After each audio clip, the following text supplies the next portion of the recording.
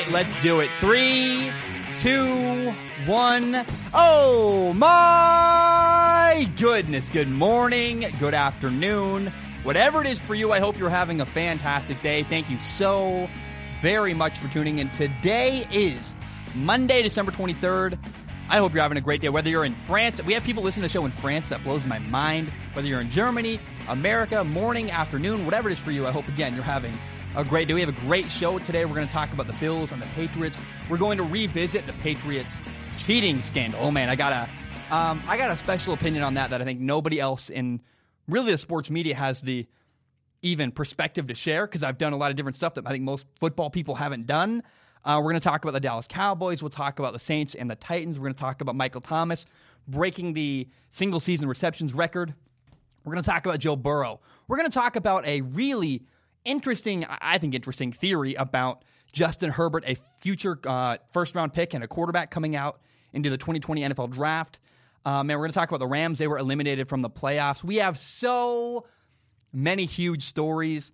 I am really excited for today. I had a very good weekend, a weekend I much needed to kind of recuperate and get myself back together. I want to share a personal message very quickly. I know I do a lot of those, but hey, it's my show.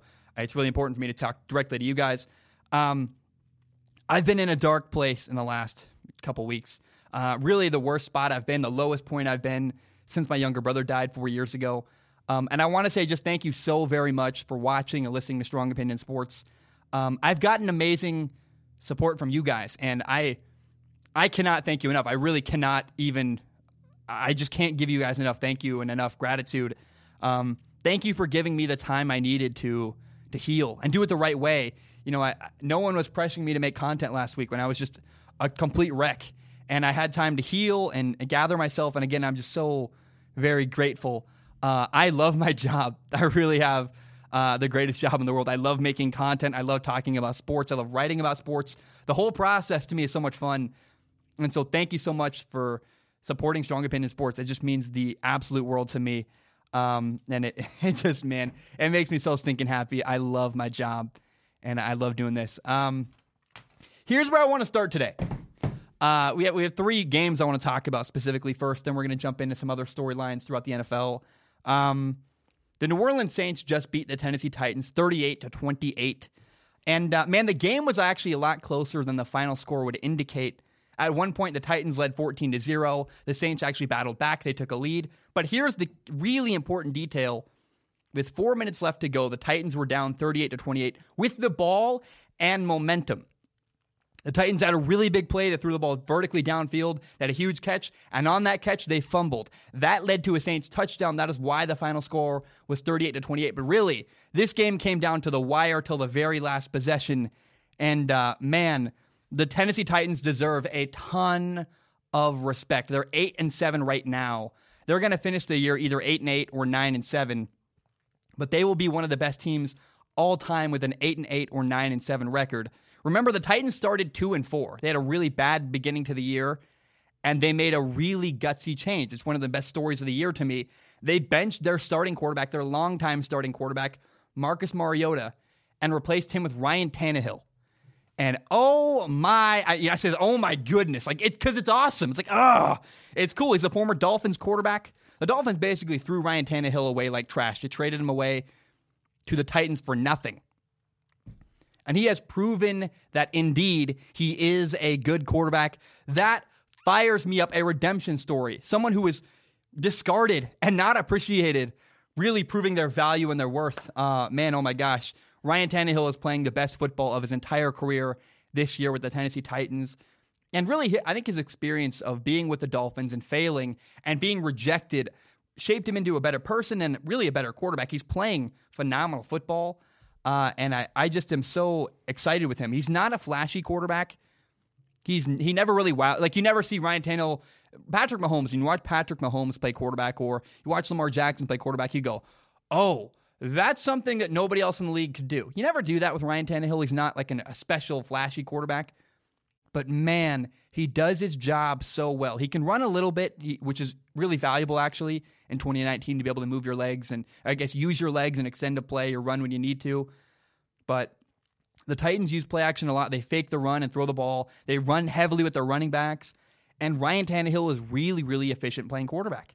He just executes well. He does his job. He makes good decisions. I can't say enough good about him. It just is. Ryan Tannehill, man, is like, he's comeback player of the year. He will be this year. And he is playing his butt off and playing, really, again, the best football of his entire career. I'm so happy for him. Now, another big storyline out of this game, there are two big receivers in this game. One, Michael Thomas. Michael Thomas, the Saints wide receiver, broke the single-season receptions record. He now has 145 catches on the year. He has more catches in a single season than anyone ever in NFL history. That's pretty cool. But another storyline here is the Titans wide receiver and rookie receiver, A.J. Brown. He is arguably the rookie of the year. He has 48 catches, 927 yards, 7 receiving touchdowns. He also had a touchdown rushing, his first one of the year in this game against the New Orleans Saints. And I just want to point out, it's really funny to me that two of the best young receivers in the NFL, the best rookie receivers in the NFL, are DK Metcalf and A.J. Brown. Both of them last year were at Ole Miss, which is, Mississippi. And how telling is that about Mississippi's quarterback that, look, no offense, but let's just be honest, Jordan Ta'amu, the quarterback last year at Ole Miss, had two, not one, but two premier NFL receivers, and he still struggled and wasn't great. I mean, it's very telling. He's playing this year in the XFL, I think with the St. Louis Battlehawks. Jordan Ta'amu, I just am not a big believer. I've never been a big believer. I watched him in college, not great. And the fact that his former receivers are dominating the NFL and he couldn't play great with them, that's very telling about the former Ole Miss quarterback. Now the Saints. Oh my gosh. The Saints are a juggernaut. I mean, the word juggernaut basically means that they are a powerhouse football team in the NFL. They have this incredible offensive line. They have a Hall of Fame coach. They have a Hall of Fame quarterback. That's, Sean Payton at coach, Drew Brees at quarterback. They have Alvin Kamara at running back. They have Michael Thomas at receiver. He's now has a single season receptions record in the NFL. Jared Cook at tight end. They have this incredible Swiss Army knife, Taysom Hill. And I have two thoughts walking away from this. Number one is that the Saints can literally do whatever they want on offense. They get gigantic chunks constantly. They throw for 35 yards, 15 yards, 25 yards. Bam, bam, bam. They make big plays downfield. I mean, they just aggressively take yards away from teams with gigantic throws downfield. It's really impressive. But the other thing, watching the New Orleans Saints, it kind of hits you in the face. You go, man, I feel bad for the Patriots quarterback, Tom Brady. Can you imagine if Tom Brady, the Patriots quarterback, had the weapons that Drew Brees has in New Orleans? The talent around him? Man, the Saints are 12-3, and so are the New England Patriots. And yet one quarterback has way better weapons. Drew Brees has better tools at his disposal. And everyone keeps saying how, Tom Brady's getting old and he's not as good, yada, yada. And it's like people forget context.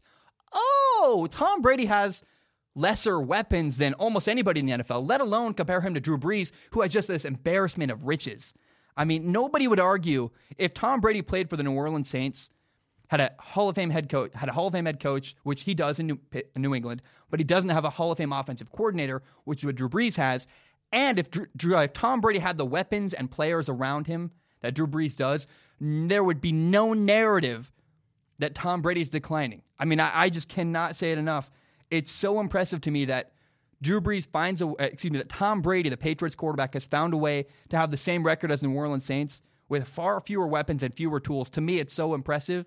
And every time I watch the Saints, I can't help but look at and go, they have so many weapons in New Orleans, and they're an incredible football team. But Tom Brady doesn't have any of that, and he still finds a way to have the same record as them. That's so impressive to me and really cool. And it's just a thing that nobody really seems to quite value enough, how good, how talented the New Orleans Saints are. That leads me to the second game I want to talk about. On Saturday, the New England Patriots beat the Buffalo Bills 24-17. And first of all, it was Tom Brady's best game of the year. He started the game 10 for 10.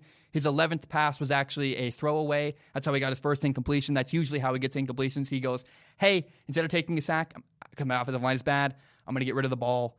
And Brady was really good in key moments. There was a really important play that stuck out to me. It was like 3rd and 14, and he threw the ball for 12 yards to Julian Edelman. Those 12 yards were really important because it set up a 36-yard field goal, which had a huge impact on the final score in the game. And it's so interesting to me how people have such a hard time acknowledging, hey, Drew Brees is still, or Tom Brady. Tom Brady is still a very successful quarterback and very capable quarterback in the NFL. For whatever reason, I don't understand. People just cannot see how good he is and can't appreciate it. Even football people, I go, what are you looking at? I just don't understand. Now, the difference between the Patriots and the Buffalo Bills in this football game was indeed quarterback play. Tom Brady was really good in key situations and third down moments on the goal line, yada, yada. And Josh Allen was not good in those same key situations. On third down, on the goal line. I want to credit the Bills franchise. It's really, really cool. The Bills have come so far. I mean, they are like right behind the New England Patriots. They're so close. And the Bills eventually, man, they are going to beat the New England Patriots. They are right behind them. They're just missing a little bit of polish, and that's the difference between the Patriots and the Bills right now. The Bills are a really talented football team, but the Bills' young quarterback, second-year quarterback Josh Allen, simply made too many mistakes in key moments to beat a team like the New England Patriots. There are 5 key moments I want to point out, 5 really missed opportunities from this game that I think are important to detail and flesh out a little bit. It was a 3rd and 7 early in the game where Josh Allen he threw a bad throw towards the end zone, had a guy open in the end zone. He couldn't hit him on 3rd and 7. That caused the Bills to kick a field goal rather than get a touchdown. And in fact, they weren't able to capitalize. The Patriots had a key fumble. Rex Burkhead fumbled. The Bills drove all the way down the field, but they could not capitalize on that turnover and get a touchdown. Instead, they had to settle for a field goal because their quarterback was inaccurate on 3rd down. That's strike number 1. There's actually 5 of them. Number 2, Josh Allen missed with an inaccurate throw to Cole Beasley on a 3rd and 8. That's a big deal that caused them to punt. On 3rd and 6, later in the game, Josh Allen missed with an inaccurate pass, 6 inches probably too far to the inside. That caused another Bills punt. There was a 3rd down later where Josh Allen forced the ball into double coverage. Another punt followed that. And then at the very end of the game on 2nd and goal, Josh Allen had a receiver open in the end zone.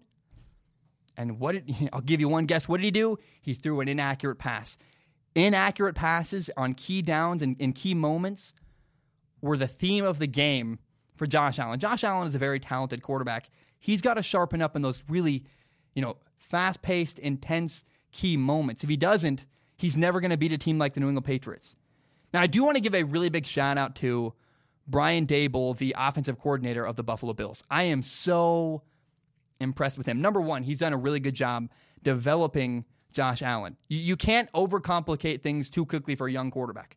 The progression and the way they've slowly introduced new concepts and taken their time with giving Josh Allen time to catch up to the speed of the game, really impressive because they've balanced both simple things, having simple concepts to keep Josh Allen developing. But they've had that one balance of simplicity while also balancing complexity to get guys open and create good matchups and get receivers open.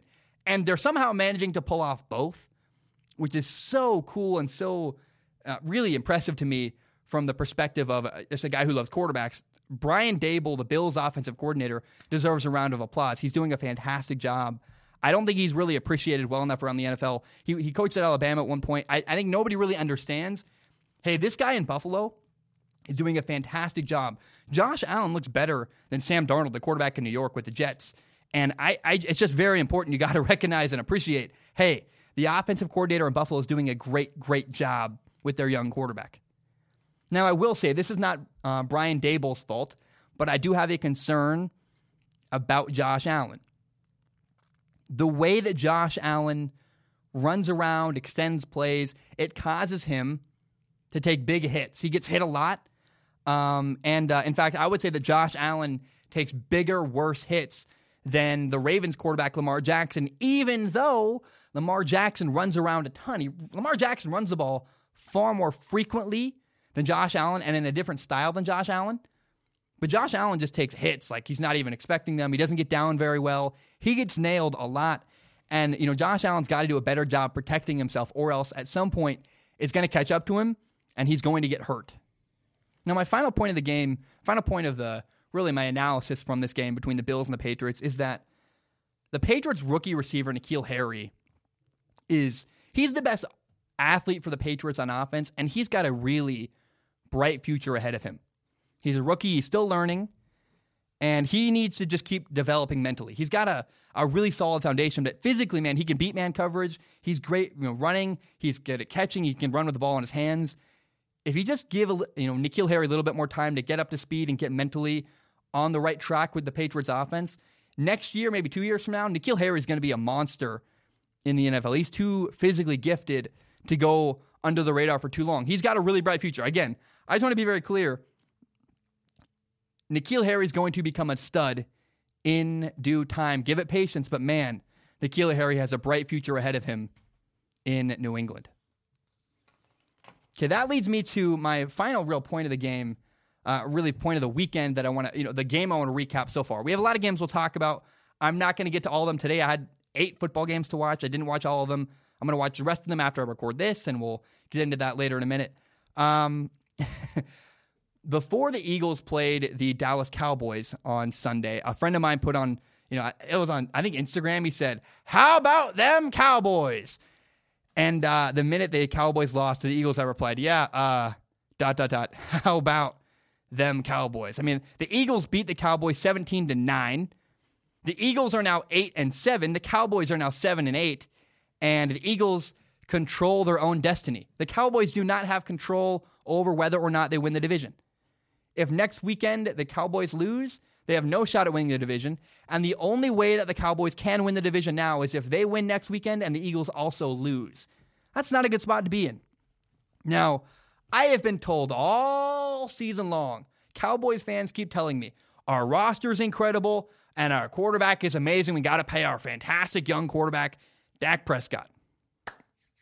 Well, a Eagles roster, which is not as talented, with a quarterback that did get paid a lot of money. Awkward. The Eagles are the ones in charge of the division right now, and they have a better record than the Dallas Cowboys. Now, first of all, it's coaching. Coaching is a huge issue right now in Dallas. That's a problem. But the other big warning sign, I'm telling you, I've flip-flopped, I've been all over on this, but the more I look at it, the more I'm sure of this one thing. I would not pay Dak Prescott $35 million a year.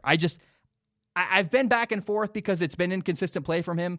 And it's week 16. The year's almost over. I've settled now. I found a spot where I land on this. Dak Prescott's too inconsistent as a passer. I'm not comfortable giving him $35 million a year. It's a bad idea. It's just not a smart investment for the Dallas Cowboys.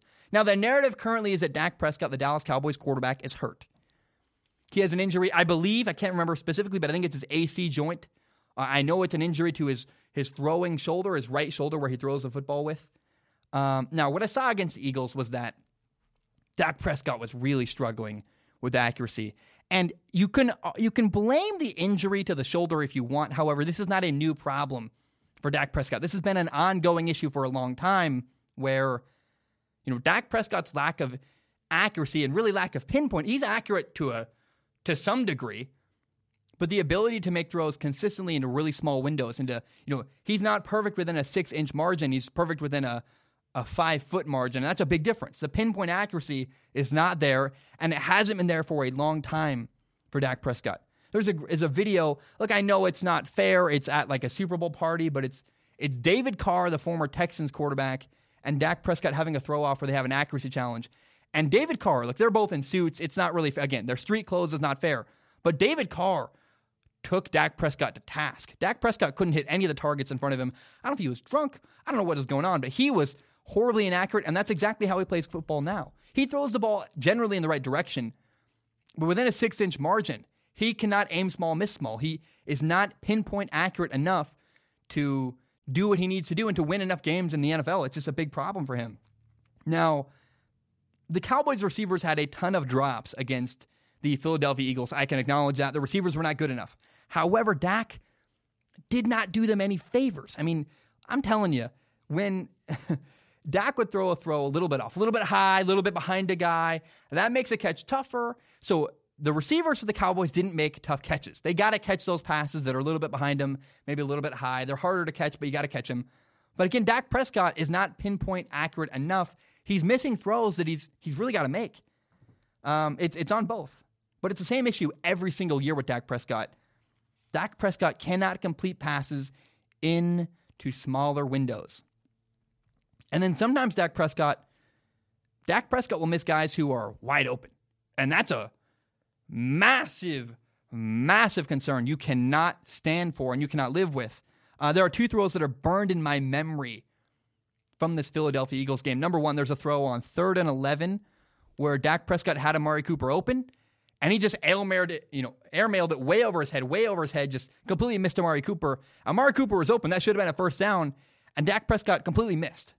Then later in the game, it was later or earlier, I can't remember. At one point in the game, there's also a throw down the left sideline where Tavon Austin beats his man. He's wide open down the left sideline, and Dak Prescott just missed. Dak Prescott just missed a guy wide open on a play that would have been a touchdown. Whew, I'm telling you, giving Dak Prescott a gigantic contract is a bad idea. I'm not doing it. If I'm the Dallas Cowboys, no way I'm not giving him that money. He's way too dependent on having really high-level playmakers around him. If the people around him don't make good plays, they don't win. And if you pay Dak Prescott a ton of money, guess what? The playmakers around him aren't going to be as good because you won't be able to afford them. And so it's a catch-22. Dak needs a lot of help in order to win. And if you pay him a lot of money, he won't be able to get as much help. So I think the Dallas Cowboys should franchise tag him, see if maybe a better coach helps him more. And if he doesn't play better next year, you give him like $20 million a year. You don't give Dak Prescott $35 million a year. That's just lunacy, and it's a bad idea. The Cowboys' franchise quarterback is limited by his lack of pinpoint accuracy. His lack of high-level accuracy throwing the football holds him back. And if you can't tell, accuracy is kind of an important trait for a quarterback. I would not pay Dak Prescott $35 million a year. No way in the world. Okay, there were a couple things not included in this episode I do plan to talk about in the future. There's only so much time in the day. There's a lot of football I had to watch last night and this morning. In the next episode, I'm going to talk about what happened to the Seattle Seahawks. How did they lose to the Arizona Cardinals? What went on? Russell Wilson. I can't remember. The stat line I thought was bad. I have no idea. I want to see what happened. I also want to watch Will Grier, the rookie quarterback for the Carolina Panthers. He had 3 interceptions, played really bad. What happened to him? His first NFL start, it seemed pretty bad. What went on for Will Grier? We'll talk about the Giants and Redskins. They had a really wonderful game where it went to overtime. It just looked like a really, really fun game. And, we'll talk about Mitchell Trubisky, because Mitchell Trubisky, the Bears quarterback, does not appear to be meeting the expectations he needs to meet. He's not meeting the minimum standard he set for himself, and that's really bad. So I'm lucky. I'm on the internet. I have no boss. There's no time allotment. This doesn't need to be a 3-hour show or a 2-hour show. The show is as long as it needs to be. And because I don't have a boss and I don't have time restrictions, I can take as much time as I want.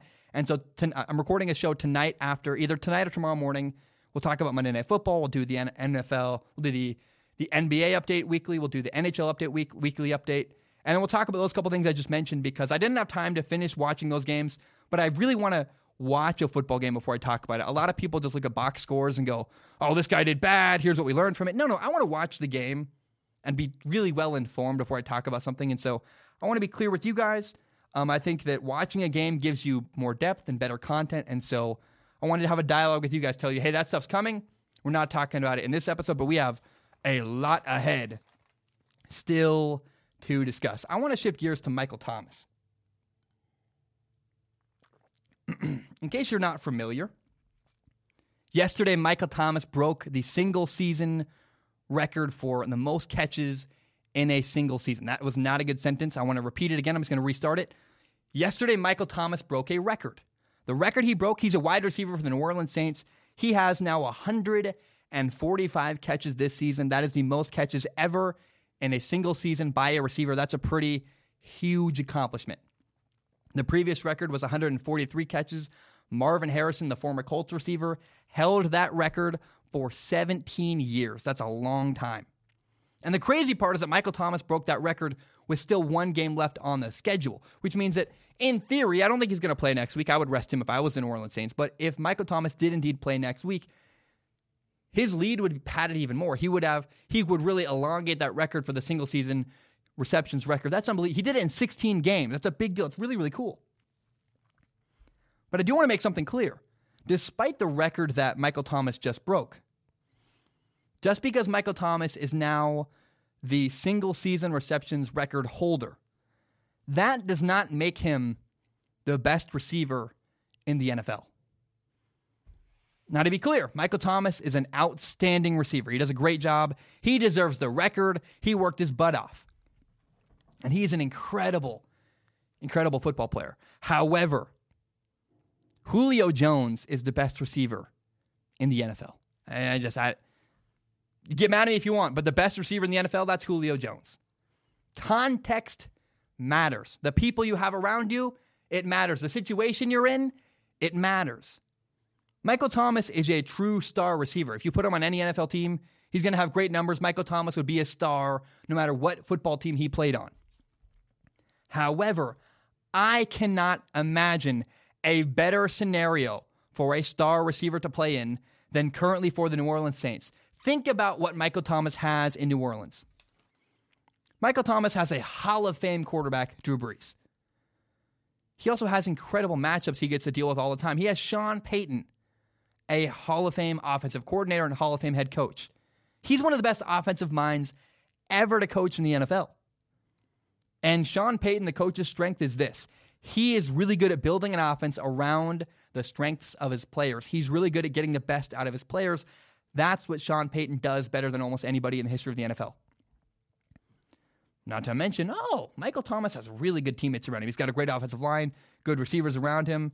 And the Saints borderline force feed Michael Thomas the ball.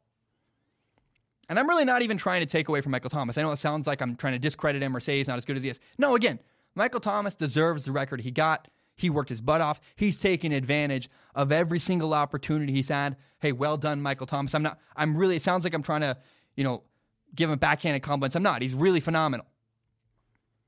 But I want you to compare Michael Thomas's situation to the situation of Julio Jones in Atlanta. Michael Thomas has Drew Brees, a Hall of Fame quarterback. Julio has Matt Ryan, who's fine. He's good. He won an MVP at one point when he had a really good coach. Michael Thomas has a coach, Sean Payton, who's phenomenal. In Atlanta, they had one good coach a long time ago, Kyle Shanahan. Since then, it's been a lot of mess. They had, Steve Sarkisian. They have Dirk Cutter right now, the former Buccaneers head coach. Dirk Cutter's, he's got some problems.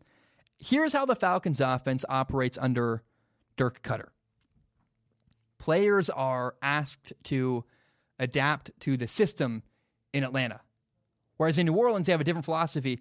They adapt their system to fit their players, which means that, hey, it's easier to succeed when the system works to benefit you rather than you having to adapt and benefit the system. Oh, and let's not forget that Michael Thomas has better players around him and a better offensive line. If you swapped Julio Jones and Michael Thomas, if you put Julio Jones in New Orleans with a Saints uniform on, he'd put up better numbers than Michael Thomas because he's a better receiver than Michael Thomas. Michael Thomas is incredible. His work ethic is amazing. But again, Julio Jones is a better player. And it's not really fair because Julio Jones is a far better athlete. He can do everything. Julio Jones is not only the best athlete in the NFL to play receiver, he also has the other gifts where he works incredibly hard. And man, he catches everything. He's got great body control. He's got great spatial awareness. Julio Jones is a great blocker. He can run after the catch. His effort, his work ethic's incredible. I mean, it's unrivaled what Julio Jones does and who he is as a receiver. And Michael Thomas is a fantastic receiver. He earned the record he got. He's the single-season receptions record holder in the NFL. But do not forget for a second, Julio Jones is the best receiver in the NFL. This one's going to be fun. Oh, my. I'm going to do it. Oh, my goodness. I am so excited. These are the things I live for. This topic right here is gives me life. I mean, I'm so excited to share this. How do I even go? The Patriots cheated. The New England Patriots, technically, by the book, they cheated. I acknowledge that. It's very important. They had a camera guy film something that he was not supposed to film. Now, here's the story we're told about this incident and what happened behind the scenes. We're told that, and I do believe it, the Patriots were filming a documentary for their series, Do Your Job. It's a real thing. You can look it up on YouTube. And Do Your Job is where the New England Patriots television production team tells stories about people who work within the organization. It's a documentary-style series. Now, the Patriots employee, the cameraman, filmed an 8-minute video of the Bengals sideline. And I know when you hear that, you go, Zach, that's horrible. You filmed the Bengals sideline? That's pretty clear. Hey, that's awful. And to make matters worse, when a Bengals security staff member confronted the cameraman, the Patriots employee, the guy quickly backtracked. He said, hey, I can delete this right away. Because the guy seemed like he knew he was pushing a boundary. That's, again, looks awful optically. The cameraman was supposed to be pointing his camera at a human being who was in the booth next to him, the guy who was working on the guy who was featured in the documentary piece, the Do Your Job piece.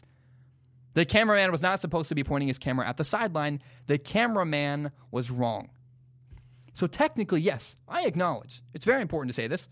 The Patriots cheated. Absolutely. Yes. 100%.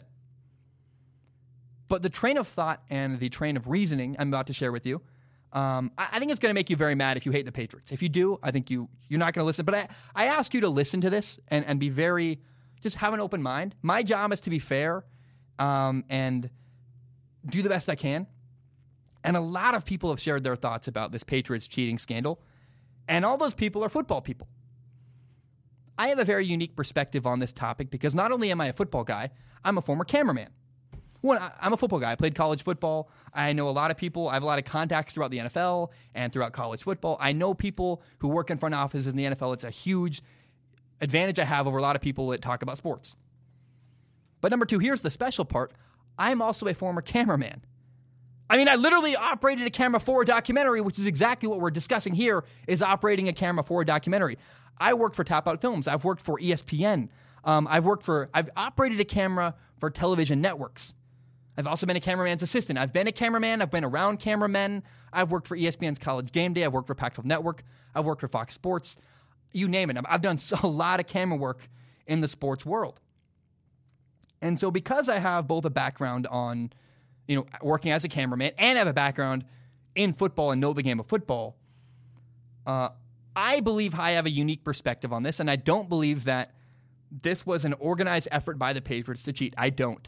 And let me explain why I believe this was more likely an eager, aggressive cameraman than it was an organized effort by the Patriots to cheat. Number one, I think people don't understand the way the NFL works. This is what people in the NFL have told me. It's important. There's a lack of understanding with how the NFL works. The Patriots would not ask a cameraman to film the sideline because absolutely, it's actually not helpful. People don't realize this. Filming people on the sideline doesn't help you get signals or win football games because here's the issue. This is a really important thing people understand. Hand signals are not widely used in the NFL to communicate with people on the field.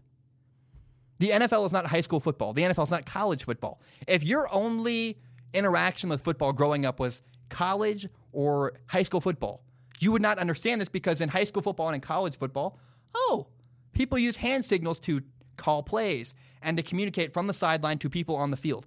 That is not how it works in the NFL. In the NFL, plays are called to people on the field through a headset. The coaches have a headset on. They call the play through a microphone. That goes directly into the helmet of people on the field. Then the quarterback or the guy on defense who has that helmet that can hear the coach, he calls the play verbally to the people around him. So hand signals are not widely used in the NFL to communicate with people on the sideline.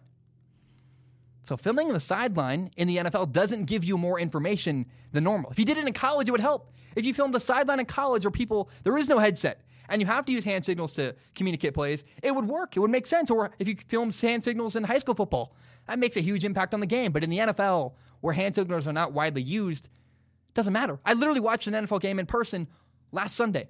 They don't use hand signals to communicate with people on the field. That's not how the NFL works. And so it's very important. You got to understand that. An NFL team would not say, hey, film those hand signals, because that's not how the NFL works today. No longer anymore. They use technology rather than hand signals. Now let's talk about that cameraman. That cameraman is an idiot. There are two possibilities here. Either number one, maybe that cameraman had limited exposure to football. He played high school football. And he must have thought, hey, maybe if I film the sideline, I could get a special reward and go, hey, Belichick, guess what? I filmed the sideline of the Bengals, and now you have sideline footage. Maybe that's what happened. And it would make sense because if he has a limited understanding of football and doesn't understand that hand signals are not used, and he's a cameraman, he'd go, hey, this is valuable. But this is more likely. Here's what really happened. I believe that this cameraman is an idiot because he filmed something he was not supposed to film. That's a big deal. You can't do that. It's a no-no. But there's a thing in the world of videography and filming and photography called B-roll. You got to understand what B-roll is. B-roll is supplemental or alternative footage that you use to intercut with the main shot when you are editing footage together. So if you've ever worked in video or if you've ever edited video before, you know, hey, if I want to hide a cut, so if Isaac Schallmer, I'm talking to you, and I make a mistake, and you want to hide that mistake, you would cut away to B-roll so that when I skip ahead and cut out words I didn't say or whatever, you don't even notice a difference because currently your mind is being distracted by, we're looking at film of the sideline, for example. When you're editing footage, you cut to B-roll so that things look smoother when you cut things out. A good cameraman, I was once a cameraman, a good cameraman is always looking for as much footage as possible, especially when you're shooting a documentary where usually it's a lot of voiceover, a lot of people talking to a camera. You want to hide those cuts with B-roll footage. You want to shoot artistic camera footage to cut to in order to hide edits. Now, that cameraman was not a member of the Patriots football division. That cameraman was a member of the Patriots television department, which is a different, separate division of the New England Patriots, completely separate from the football division. There's a television department. Every team has one. And then there's, guess what? The football department. They're not related at all. They're different bosses. And that's why when the security guy for the Bengals confronted that cameraman, the cameraman was willing to delete it because he knows I'm not that attached to it. I have a lot of B-roll footage. If I delete this, I've got other stuff I can use to cut to when I'm doing and editing this documentary-style footage. He wasn't attached to the footage. I do not believe that the cameraman was filming the sideline to try to help the Patriots win games. I know how that sounds. I know people are like, Zach, what the heck? But you got to understand.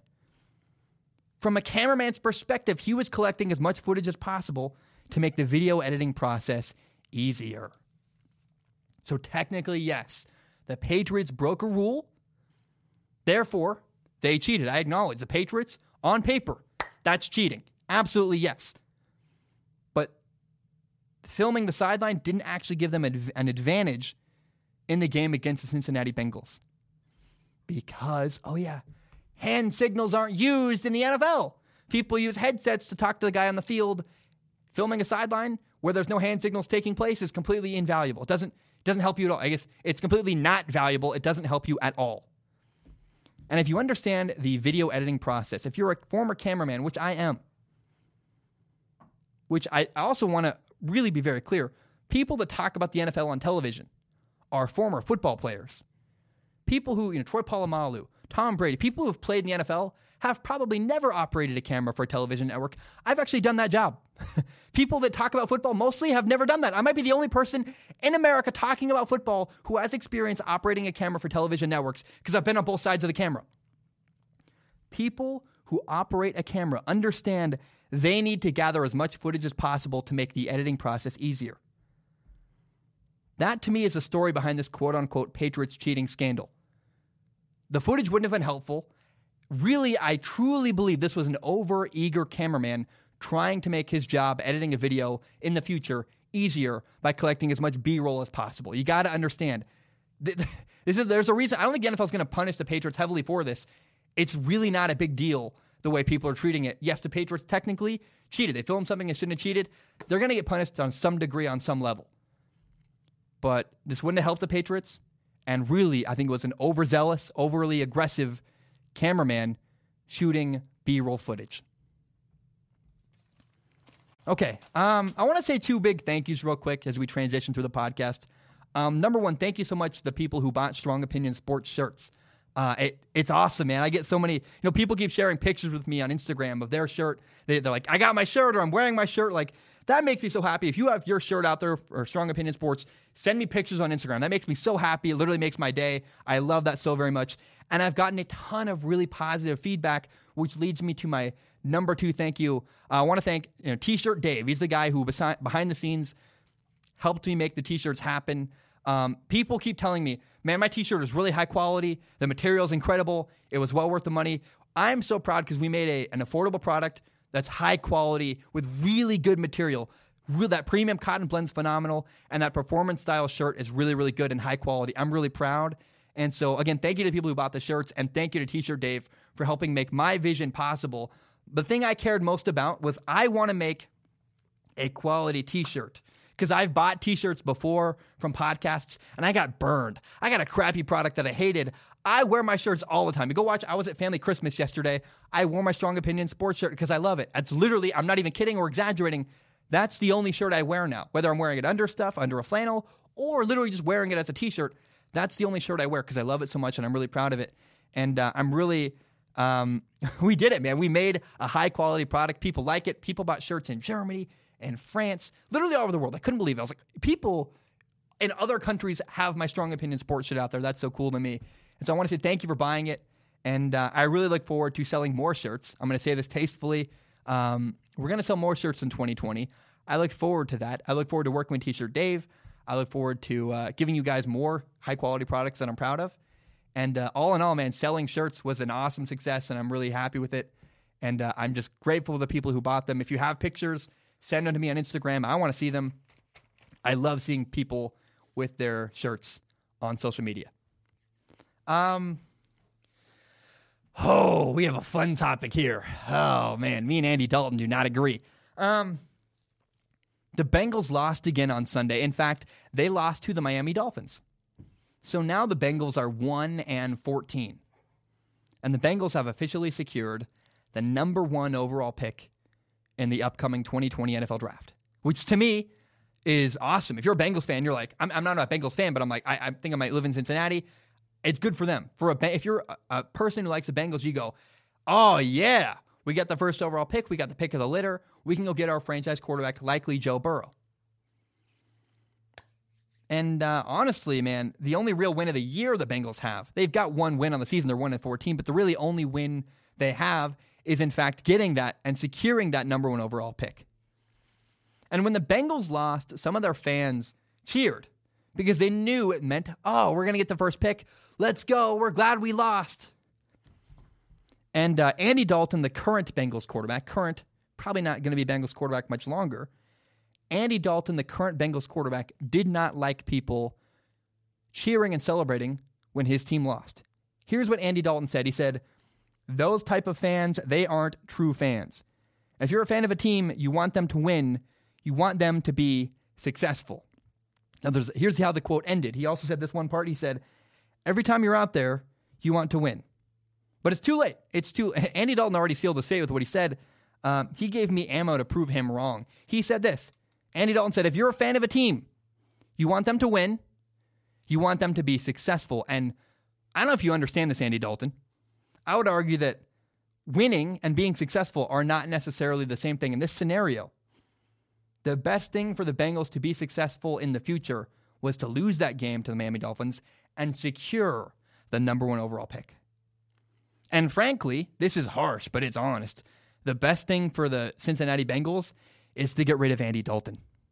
That hurts. I know that Andy Dalton's grieving. It's pretty clear. He kind of lashed out at the fans, but that's the honest truth about the Cincinnati Bengals. You have to ask yourself, if you live in Cincinnati, are you a Bengals fan or are you an Andy Dalton fan? There's nothing wrong with being an Andy Dalton fan, but you have to acknowledge what's best for Andy Dalton may not be what's best for the Cincinnati Bengals. What's best for Andy Dalton is to keep a job and to keep making millions of dollars to be a franchise quarterback. But if Andy Dalton's not the guy that should be your franchise quarterback, that's not what's best for the Cincinnati Bengals. And I don't believe Andy Dalton should be the franchise quarterback for the Cincinnati Bengals. Therefore, their interests do not lie in the same place. They're not the same. The Bengals want to win. I feel bad for Andy Dalton. What was he supposed to say there? Is he supposed to say, I'm glad people are booing us for getting the first overall pick? But the bitter reality is that getting the number 1 overall pick was the best thing for the future of the Cincinnati Bengals. Beating the Dolphins on Sunday was irrelevant. It wouldn't matter.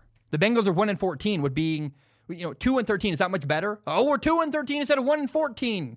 Who cares? Get the first overall pick. No, the better outcome to help the future of the Bengals was securing that number 1 overall pick. Now, I am very cynical that Cincinnati having the first overall pick isn't going to matter anyways because their ownership is god-awful. And if you have bad ownership, it doesn't matter how well you are. But I do acknowledge, either way, getting that first overall pick, getting probably Joe Burrow, the quarterback at LSU, that's a far better future than winning that one game and being 2-13 instead of 1-14. Even if that number one overall pick doesn't help them because the ownership is in the way, getting the number one overall pick was the right thing to do there. That's the best thing for the team in the future. Going 2-13 versus 1-14 is irrelevant. Get that number one overall pick. Andy Dalton was wrong.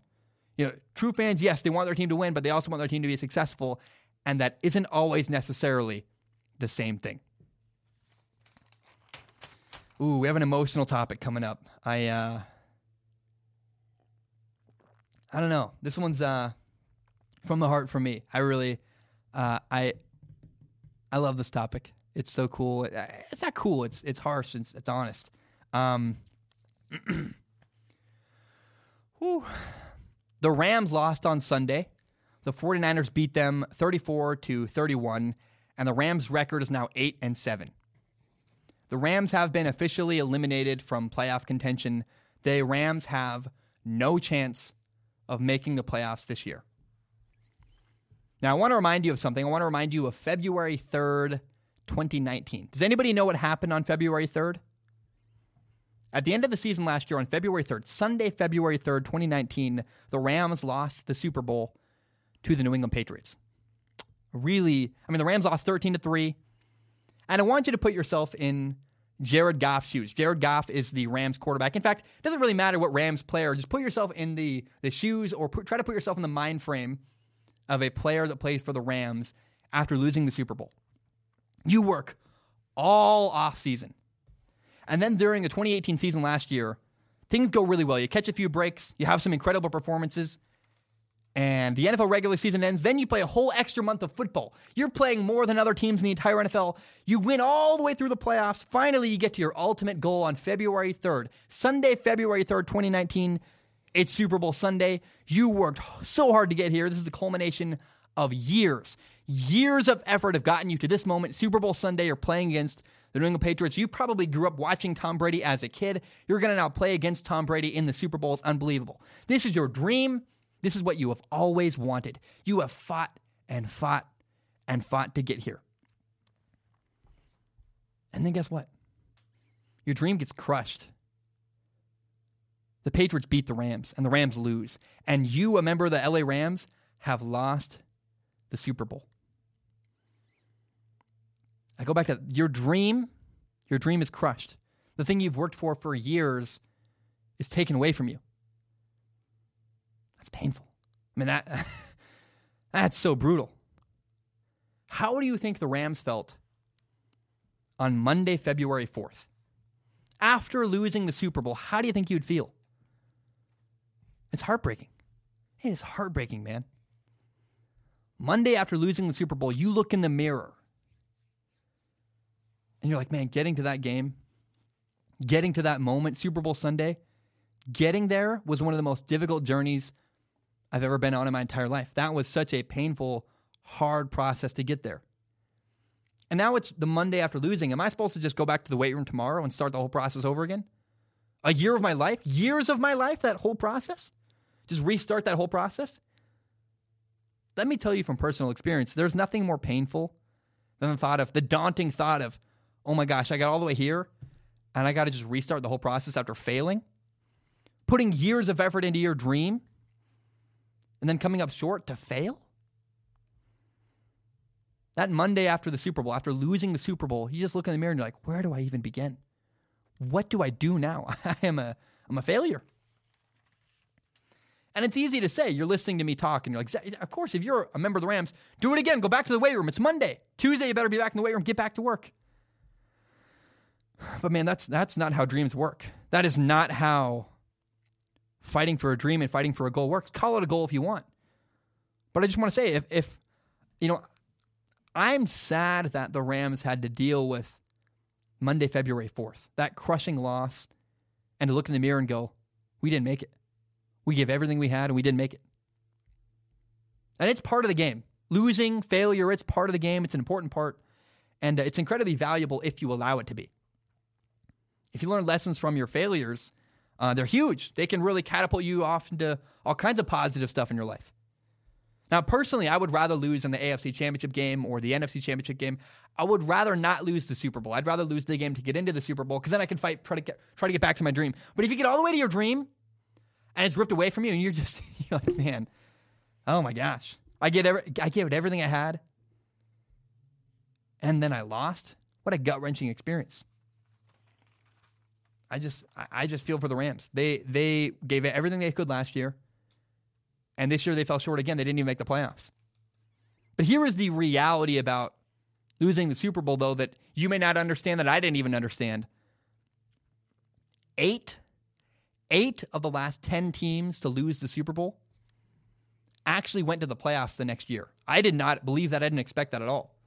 I started my research process. I said, no way. Teams that lose the Super Bowl probably don't even make the playoffs next year. No. Out of the last 10, 8 of them did. In fact, one of them, New England Patriots, lost the Super Bowl, and the very next year went back to the Super Bowl and won. You know, we talk all the time about the Super Bowl hangover. And I guess to some degree, yeah, like the grief is real. You lose the Super Bowl, the grief, losing that heart-wrenching experience of your dreams being crushed, that's a real thing. But here's the surprising reality about losing the Super Bowl. 2009, the Colts lost the Super Bowl. 2010, the next year, they made the playoffs. 2010, the Steelers lost the Super Bowl to the Packers. And the next year, 2011, they made the playoffs.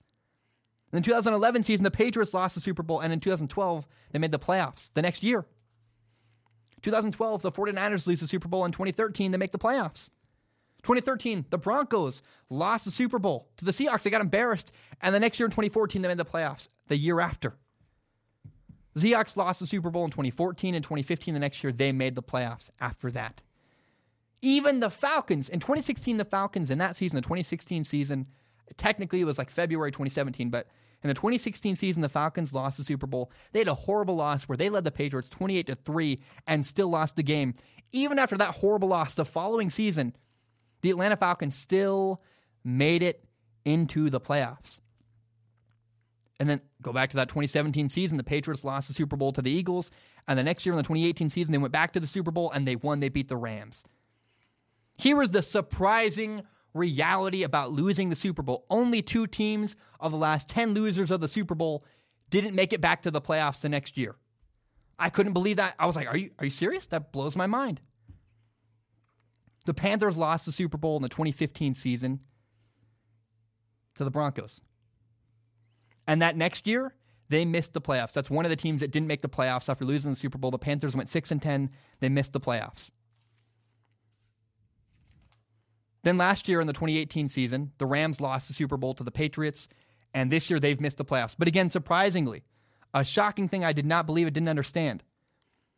Only 2 of the last 10 teams to lose the Super Bowl didn't make the playoffs the next year. That blows my mind. I had no idea. That is not a stat I believed I would have expected to find when I started the research process. But I do want to say one thing. The Rams gave it everything they had in the Super Bowl, and they lost. And the next year, they've kind of fallen apart. They didn't make the playoffs. And in life, you want to make, I think it's important in life to make calculated risks. Don't give yourself to something if it's a lost cause, you have no chance to succeed. But you also cannot be afraid of failure. Losing hurts, but it's also a necessary part of the growth process in life. As a human being, losing is actually incredibly valuable if you allow yourself to learn from it. I'm an all-in kind of person. You know, I'm all in on strong opinion sports. I love giving myself to everything. That's who I am. And I really believe when you find something worth fighting for, go all in. Go. It's better to go all in and fail than to leave what ifs out there. You go like, what if I'd done this or what if I'd done that? No, if you fail, I hope you can tell yourself, I did everything I possibly could to make that work and make that succeed. Giving everything you have and failing, that hurts a ton. It's really painful. The Rams experienced that last year. They gave everything they had. They lost in the Super Bowl. It hurts a ton, but there's a significant freedom in being able to say, if you can say, look in the mirror and say, I have no regrets. I gave it everything I could and I lost. I promise you, I think you'd rather be able to say that than say, I didn't give it everything I could. And there's, what if I'd done this or what if I'd done that? There's nothing wrong with giving everything you have to a cause that's worth fighting for. If you lose, I hope you're willing to lose. I hope you learn from that loss. But don't be afraid of failure. It's so important. The Rams They haven't recovered from their Super Bowl loss, and that's sad to me. But that whole story, the Rams and losing the Super Bowl, it's a gut-wrenching. You give everything you have and you fail. And I just found it so fascinating and so enjoyable to do research about it and to talk about it. I was like, man, that's a process and a story I find incredibly compelling. I'm not going to give you any spoilers, but I do want to very briefly say this is I included this because screw it. It's my show. I can do whatever I want. In 4 sentences, 4 very short sentences that do not spoil the movie at all, I want to share my thoughts on Star Wars Episode 9, The Rise of Skywalker. I didn't hate it, but I also didn't love it. To me, Star Wars Episode 9 felt kind of corporate and joyless. I've worked in movies before. I literally worked for a movie before. I went, that's not for me. It did not grab me emotionally the way some movies in the past have. One of my favorite movies of all time is 2009 Star Trek, the first one that, in fact, the guy who directed Episode 9, J.J. Abrams, made that movie as well. That movie grabbed my heart, and it's like, I was emotional. And look, I was in a dark spot. I really wanted Star Wars Episode 9 to pull me in, and I just couldn't connect with it. Some people will say it's a horrible abomination of a movie. Star Wars Episode 9 is not an awful movie. In fact, I would say Star Wars Phantom Menace is significantly worse of a movie. I mean, Phantom Menace had Jar Jar Binks. There's nothing worse in the Star Wars universe than Jar Jar Binks. And I really think that people who say that Star Wars Episode 9 is this awful, awful movie are people that had just significantly unrealistic expectations. Guys, that's all I have to say about Star Wars Episode 9. But I want to say, if you like that movie, great. I think it's a movie that's, if you want to hate it, you will. And if you want to find reasons to enjoy that movie, you will as well. And so I hope you watch Star Wars Episode 9. I hope you enjoy it if you want to. And if you hate it, that's on you, because it's kind of a choice. I mean, this is one of those weird movies where you have kind of the choice to hate it or love it, and I hope you see it. Because I'm going to see it again. I'm going to see it with my family probably on Wednesday for Christmas, and maybe I'll think differently the second time. But so far, that's how I feel about Star Wars Episode 9. Ooh. We did Star Wars. What the heck? We're going to talk about Justin Herbert next. By the way, I've been talking for 56 minutes straight. Haven't even I feel great. What a weird day. I love my job. I really do. My job is amazing. And I'm so grateful for you guys listening and watching, and I'm having so much fun. Justin Herbert is the quarterback at the University of Oregon. And he's going to be a first-round pick in the upcoming 2020 NFL draft. He's a quarterback. It's an incredibly valuable position in the NFL. And I've had an uneasy feeling about him for months. I've just had a hard time with him. I mean, it's really bizarre to me, because why can't I embrace Justin Herbert? I've had this ongoing battle with myself. I've been journaling about it. Like, why don't I like Justin Herbert? And journaling, I mean, I write all the time. That's what I do. And it's bizarre because Justin Herbert on the field is a really good quarterback. He's got a great arm. He can move around a little bit. He can make all the throws. And I guess he's a good enough decision maker to, succeed, and eventually you get better enough to play at a high level in the NFL. So Justin Herbert, the quarterback at Oregon, has all the tools required on the field to be a successful NFL franchise quarterback. But nonetheless, I've had this gut feeling something is off, and I'm like, what is going on? Why am I having such a hard time embracing Justin Herbert? And so I want to warn you right now, if you cannot handle strong opinions, get out now. Stop watching, stop listening. But I'm going to assume you're listening to this video, and I'm going to assume you're watching this podcast because you want my thoughts and you want to hear my Zach Schaumler's opinions. I've been trying to make sense of all this. Why can't I embrace Justin Herbert? And I've been reading a book by a guy named Malcolm Gladwell called Blink. And Blink is all about, the big theme in the book is understanding your gut feelings, where you have an uneasy feeling about something and you may not be able to articulate why you don't think something is right, but you know it's not right. You know something's off. And so I've learned that in my profession, in the world of sports, if I have a gut feeling about something, or if I believe something, it's better to say it and be wrong than not say it and be right about it and be like, I should have said it and I didn't. I'd rather just say it and get it out. So that's how we got to this statement I'm going to say next. There's an important statement I've been trying to analyze for a long time. Why do I not have a good feeling about Justin Herbert? I think I've narrowed it down to this one statement. I do not believe Justin Herbert loves football. I don't believe Justin Herbert, the Oregon quarterback, loves the game of football. And I understand that's a harsh thing to say. Like, Zach, how can you say that? He plays quarterback at Oregon. He plays college football, a Division I quarterback. How can you say he doesn't love football? But I encourage you to watch Joe Burrow, the quarterback at LSU. Joe Burrow is passionate. It just leaks out of him. Watch his Heisman Trophy speech. The guy's crying. It's clear Joe Burrow loves the game of football. And then watch how he plays the game. Joe Burrow has made really shocking, dramatic improvements to the way he plays, which means he cares. He's doing the work behind the scenes to make himself a better quarterback. Now, Justin Herbert, the Oregon quarterback, I believe he likes football. I do. Football's fun. Who wouldn't like football? You're the quarterback at University of Oregon. You're in Eugene. You're the king of Eugene. You get free t-shirts. There's an amazing building you get to go to work every single day. It's a good life. I've been to Oregon's facilities. They're awesome. The people there are nice. I know some of the staff. They got cool uniforms. It's a good life to be the quarterback at the University of Oregon. But there's a really big difference. Maybe not big. But there's a distinct difference between liking football and loving football. It's what you do in the offseason. It's kind of telling here. In the offseason, if you like football, you get on a weightlifting program, you throw every day. You follow the program you're given and the training program you've built because you like football and that's your job. That's what you do. You just do what people tell you to do and you follow it. But in the offseason, when you love football, you also follow that weightlifting plan and you also throw every single day because that's what you're supposed to do to get better. But here's the difference. When you love football, guys who like football do what they're supposed to do. Guys who love football, especially quarterbacks, go the extra mile. They're always tinkering. They're always tweaking their mechanics and making their footwork slightly better. At quarterback, especially if you're an NFL franchise, you want a quarterback who eats, sleeps, breathes, loves, and is passionate about football. Who does more than just the minimum expectation, who does more than just the plan. You want a guy who is obsessed maybe a little bit and just that's what his life is. That's what he does. And if you're fueled by passion and love for the game, that's a far more sustainable motivation to keep working and to keep getting better.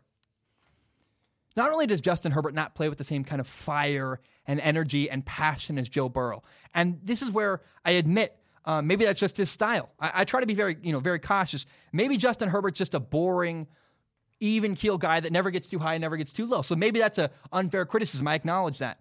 It's not even a criticism. It's just I'm pointing that out. You watch Joe Burrow, he's excited, he cares, he's passionate, there's a thing that comes out of him, it's like a fire inside. You don't see that same fire when you watch Justin Herbert, but maybe that's just a personality differences, I acknowledge that. But then you look at how Justin Herbert has played for the last 3 years at the University of Oregon.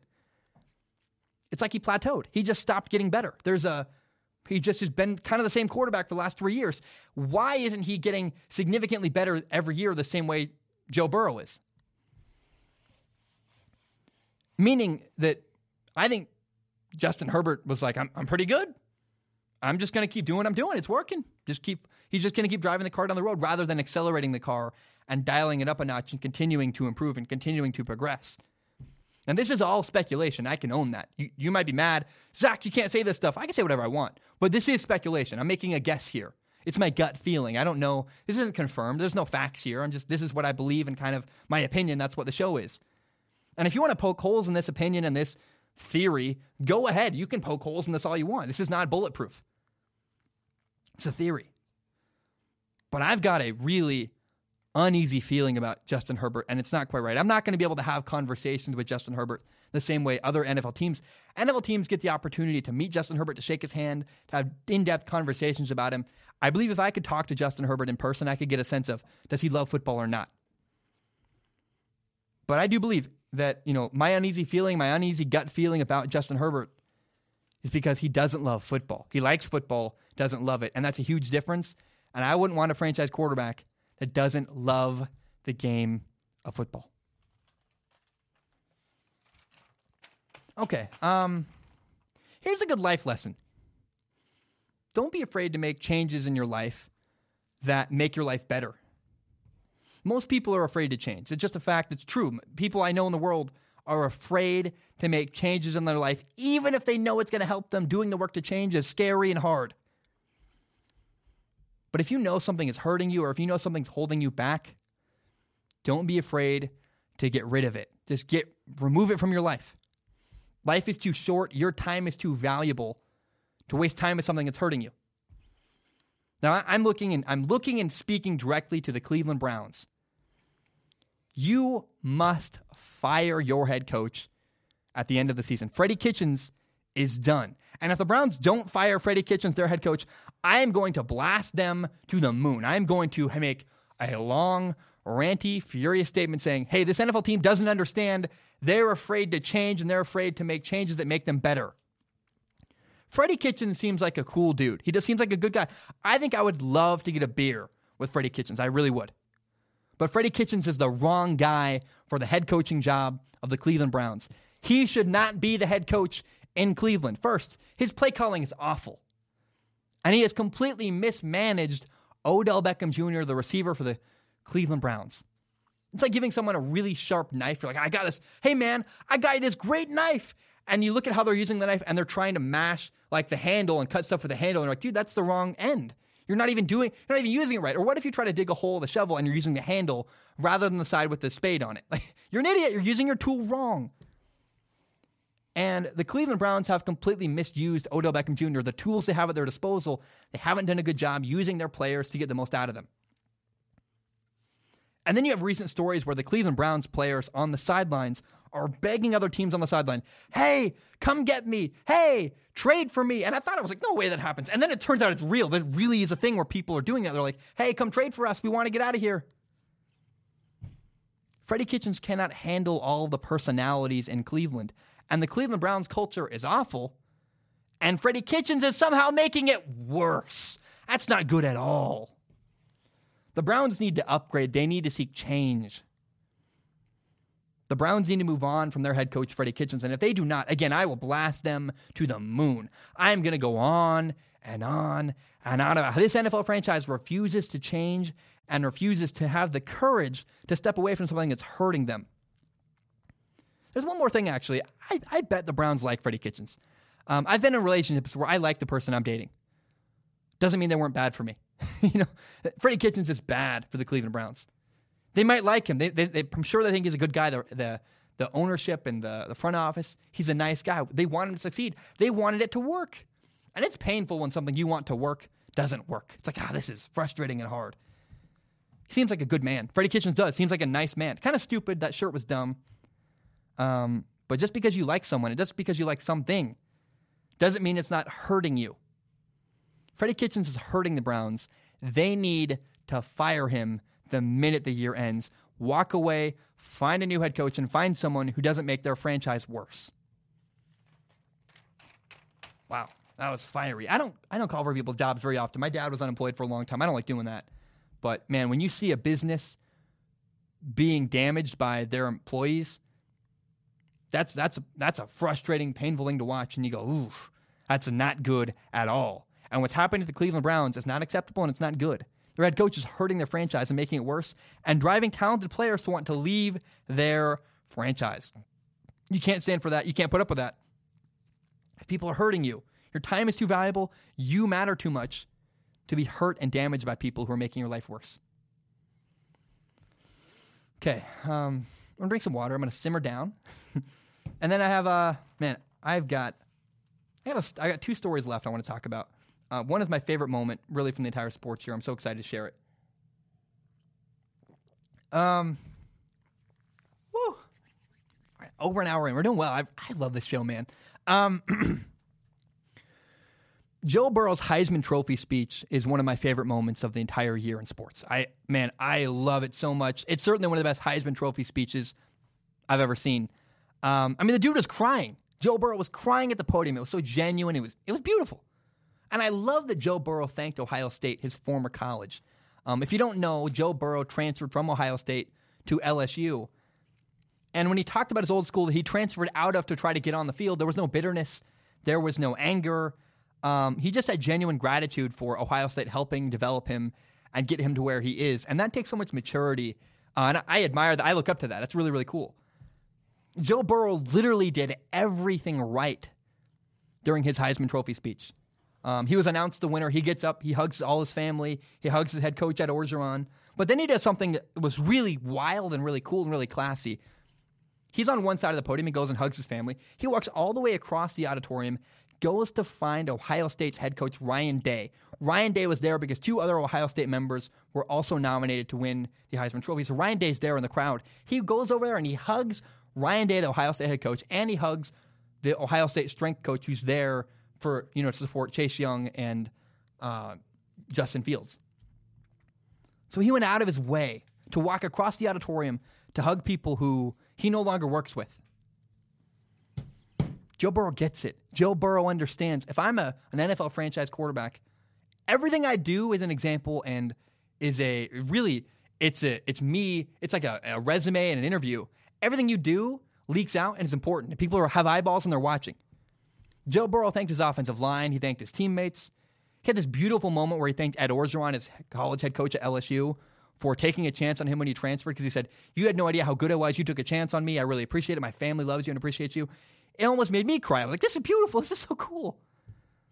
And then here's what's really telling and shows how much Joe Burrow understands the impact of his words. He gave a shout out to his home state and his hometown in Ohio, talking about poverty.